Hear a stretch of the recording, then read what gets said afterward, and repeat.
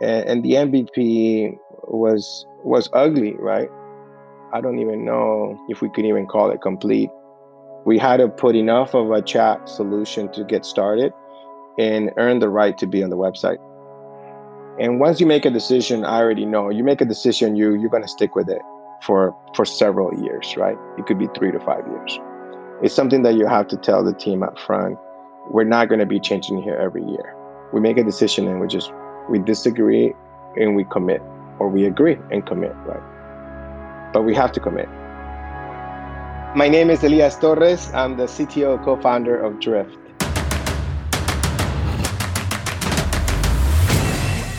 This is Code Story, a podcast bringing you interviews with tech visionaries who share in the critical moments of what it takes to change an industry and build and lead a team that has your back. I'm your host, Noah Laphart, and today how Elias Torres built on top of his successes to increase the effectiveness of your go-to-market strategy. All this and more on Code Story.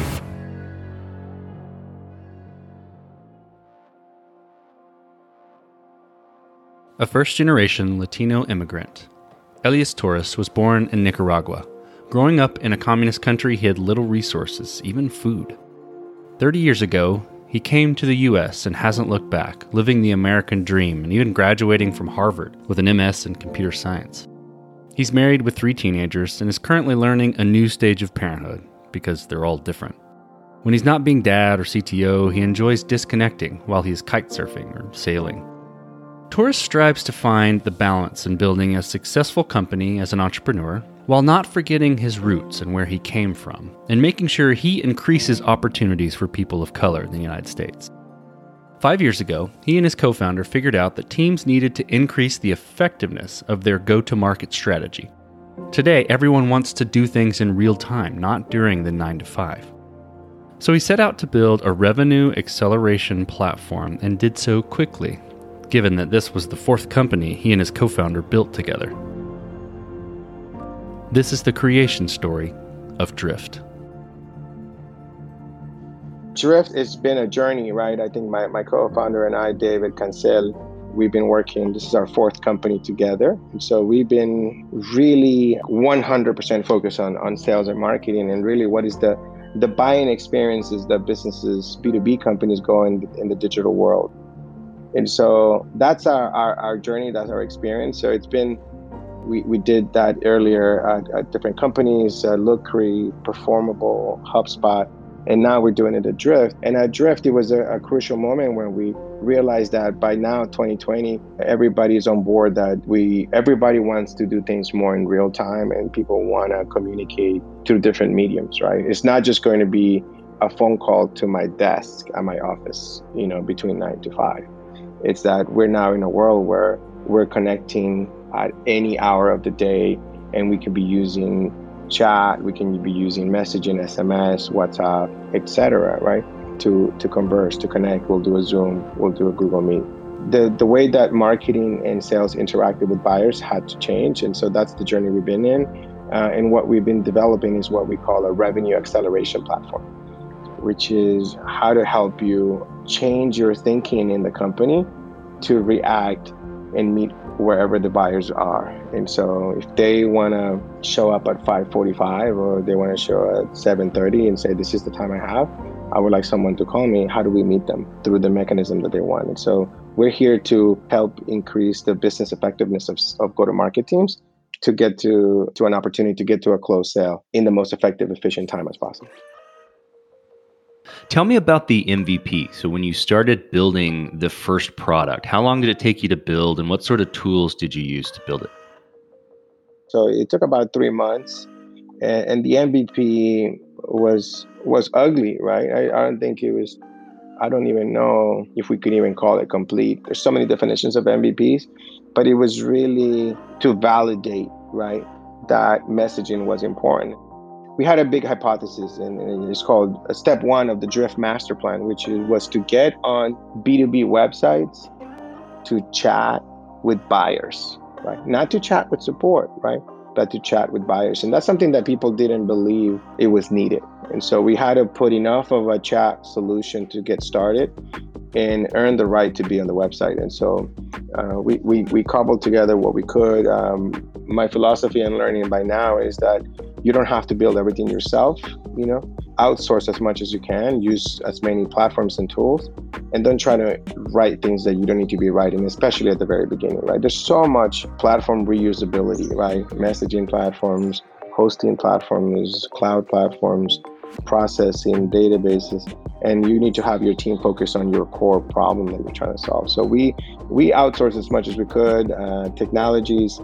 We kept it simple. The other thing is I didn't have to find something too sexy, which is I've been using Java all my life. So the back end was all in Java and no need to go find something super new, because it allowed me to go as fast as possible because I already knew how to do it. I mean, how boring is it to just create a back end, an API system to put and get and delete, right? It's like, I just got to get it done and fast. And so we did that. We used React on the front end, everything on Amazon, containers. It was great. 2016, much better than my earlier companies. So much to reuse. Oh, it was much better than everything that I had to build in the past. So I had a lot of fun doing that. Let's dig into some of the trade-offs you had to make at the beginning. So you touched on some of this where, you choose a framework over building it yourself, right? What sort of decisions and trade-offs did you have to make in the early days about feature cut or framework choice? And how did you cope with those decisions as far as technical debt and things like that? Yeah, it's, for example, in prior companies, we were using something called Backbone, let's say, right? This is before React. And once you make a decision, I already know you make a decision, you're going to stick with it for several years, right? It could be 3 to 5 years. It's something that you have to tell the team up front. We're not going to be changing here every year. We make a decision and we disagree and we commit, or we agree and commit, right? But we have to commit. And so it's really making a decision. And so when we were starting Drift, we had a decision. We were a little bit of a Backbone was already too outdated. And so we were thinking it was either Angular or React at the time. It was the early days. And I got lucky. I think the team was close to picking Angular.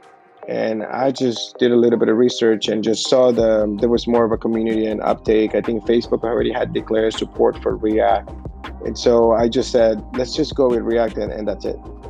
I'm a prior company. We were already switching from Backbone to React. So that gave me enough confidence that it would work. And so I said, let's just go with it. You want something that more people are using, but it's hard. I think it was the right answer. Angular did not work out, but it was really hard to tell at that time because Angular had a strong movement and React was in the early stages. But open source, not invented here. We don't have to be not invented here. We can just go and use it. So how did you progress the product from that MVP and mature it? And how did you build your roadmap from there? Well, from that MVP is to reach product market fit, right? It's really about validating that people can live without your product. And one way that you do that is either you survey them and you ask them, can you live without my product? Or the other one is that you charge them for it, right? And so it was a progression for about 9 months to first get people to install it and go through that basic flow. To second quarter was, it's a process for 3 quarters. First quarter, install it. Second quarter was use it. Could they use it? Could they actually message with buyers? And then step 3 was, could we charge them, right? We had to build all that system. Without that foundation, I think that, there's some people that are very, they're purists about this. And I talk and advise entrepreneurs all the time. And they're like, we're not going to hire a sales team. We're just going to focus on validating the viral loop and acquire more users. And I don't subscribe to that, right? I'm a big believer that you have to validate it with money and the value, because I rather get people buying it earlier. That's my philosophy. I'm a B2B person, entrepreneur, than try to get 1 million users and then figure out how to charge it. So tell me how you built your team and what did you look for in those people to indicate that they were the winning horses to join you? Well, at the beginning, you really have no choice, right? When you're so small, and it's not clear you're going to succeed, especially on the engineering side of it. Engineers are much more risk averse, right? And so you're not going to, even the people that know you, they don't want to risk a very good position and a great salary at another company. You don't have a choice. It's whoever you can convince, right? The better profile that you can convince, the better. But in reality is that you have to convince people that can deal with a lot of chaos and ambiguity and that are very optimistic to believe that things will get better, right? That they would have faith that, when we said at the beginning, we were like, we're going to serve 1 billion customers, right? Through messaging. When you only have 5 websites installing Drift a week, you got to believe in that. If you can't believe, you're not going to be able to even, show up the next day. You got to have faith and excitement, optimism. And then the other one is that you have to have the practicality. We call a principle at Drift called bias for action, right? To be able to just not be paralyzed and just execute, right? Get something done. We were doing that. So those are kind of like the 2 profiles, right? Get shit done and have faith that this was going to be something that would grow. Certainly. So, believing in what you're doing and then coming in, being action oriented to get it done and make it happen, but also being a little gritty and being able to think on your feet. So when you look at Drift and how you started building it and where you're building it now, did you build it originally to scale efficiently? Did you have to tackle that engineering problem in the beginning, or were you fighting this as you grew and changing? You have to fight it as you grow and you change it. The difference is that with experience, you can make some decisions earlier or do some things right from the very beginning, right? For example, it could be controversial, right? But it's like I chose microservices from the beginning, right?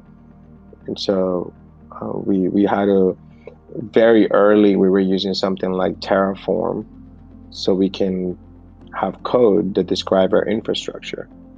And so those are investments that I make earlier on. But with experience, you can sandbox and say, okay, I only have 30 days to move our infrastructure to Terraform. And that's what we did it on, and it had to get done because we couldn't spend 6 months on a migration project when you have 30 days, no customers, right? And so when you learn some of the good principles like containerization, microservices, separating backend, front end, when you know your languages, you're not going to have performance problems down the road. It helps you go faster. But at the end of the day, I never worried whether everything was built to scale from day one. For example, engineers get stuck on like what should be the numbering identification mechanism in your objects in the database. And so the proverbial auto incremental IDs versus GUIDs, for example. I use MySQL, I use tables, I use auto incremental. And in fact, I even made the mistake of using integers and not longs as the identifiers in the database because I was going fast and I was not going to be worrying about every little thing. And so it's okay. You know what? It's like there was a time when we crossed the 4th billion object in our conversations or in our users. I was excited. I'm like, I'm glad that we're here, right? And things are scaling and growing. And we solved it. There's a couple of people were mad at me for a few weeks, but it's better than freezing and trying to architect for scale, prematurely optimize. Right. Build it and solve those types of problems when you get to the growth where it actually makes sense.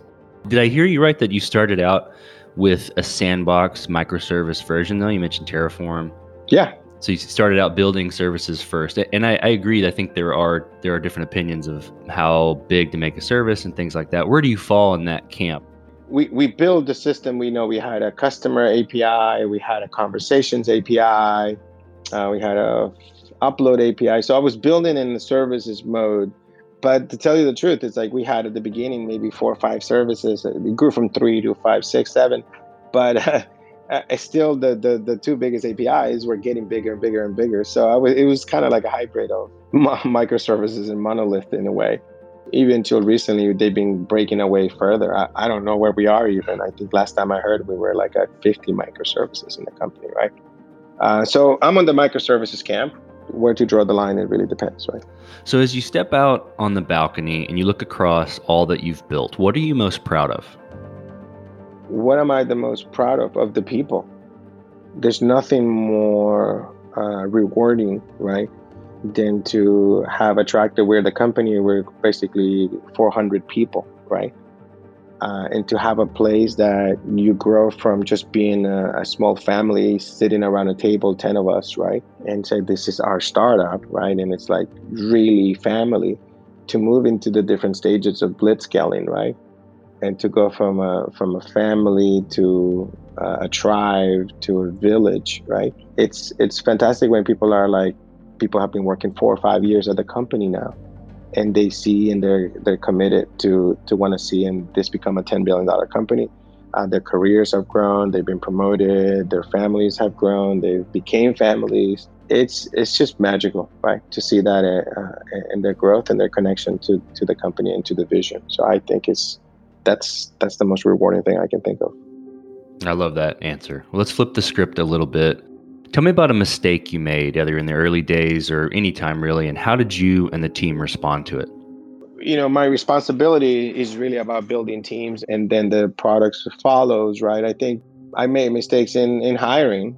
I think that's something that one of my biggest responsibilities in the company. And so you owe it to the company to never stop increasing the quality of the people you bring to the team. You got to always raise the bar. If not, the company's not going to get better. Absolutely not. You're not going to make any progress whatsoever if you bring less talented people into the organization, less committed, less people that are less fit, right, to the principles of the company. And so I think that's where I made mistakes, and people understand it and see it, right, after the fact. My job is to detect it as soon as possible, but it's really, ideally, I should be coaching and training the team to be able to detect themselves faster too, because it's a team responsibility. But when you bring sometimes the wrong candidate, the wrong person, you waste a lot of time, you waste a lot of resources, a lot of time, a lot of equity, and that's not good for business value, right? You got to be able to avoid that hire, and if you make a mistake, also do it, fix it early and not let it linger, because it creates a toxic culture. What does the future look like for the product, the Drift product, and for the team? What I told the team is that, the size that we are, the revenue that we are in, the funding level that we are, the market penetration that we have accomplished in the past 5 years, mostly 3 years of a go-to-market experience, it's exactly the moment that I've been waiting all my life to be in, right? Which is, I'm not a 1 million in revenue company. I'm not a 25 customers, 100 customer. We have tens of millions in revenue. We have thousands of paying customers. We have tens of thousands of people businesses using Drift, right?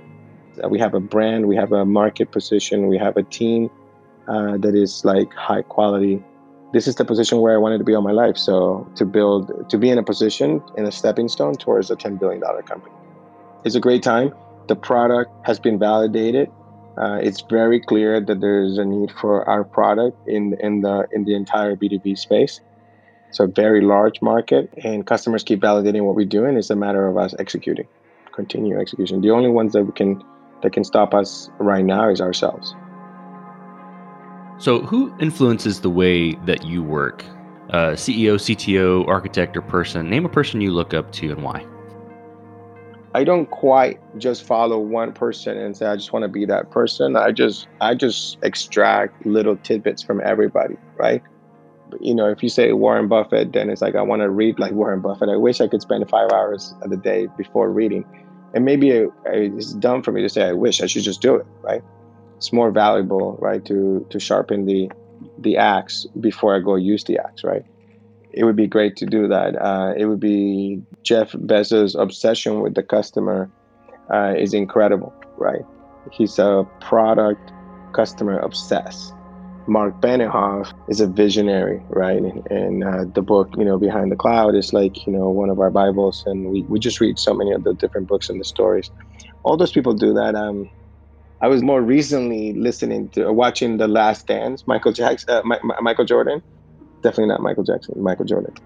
It's and he blew me away. I did not, I was young when he was playing, and I was a fan. But when I saw this documentary, he blew me away because he said There's this struggle that people didn't realize how driven and how competitive he is to a fault, and how he's so singularly focused. Have you watched The Last Dance?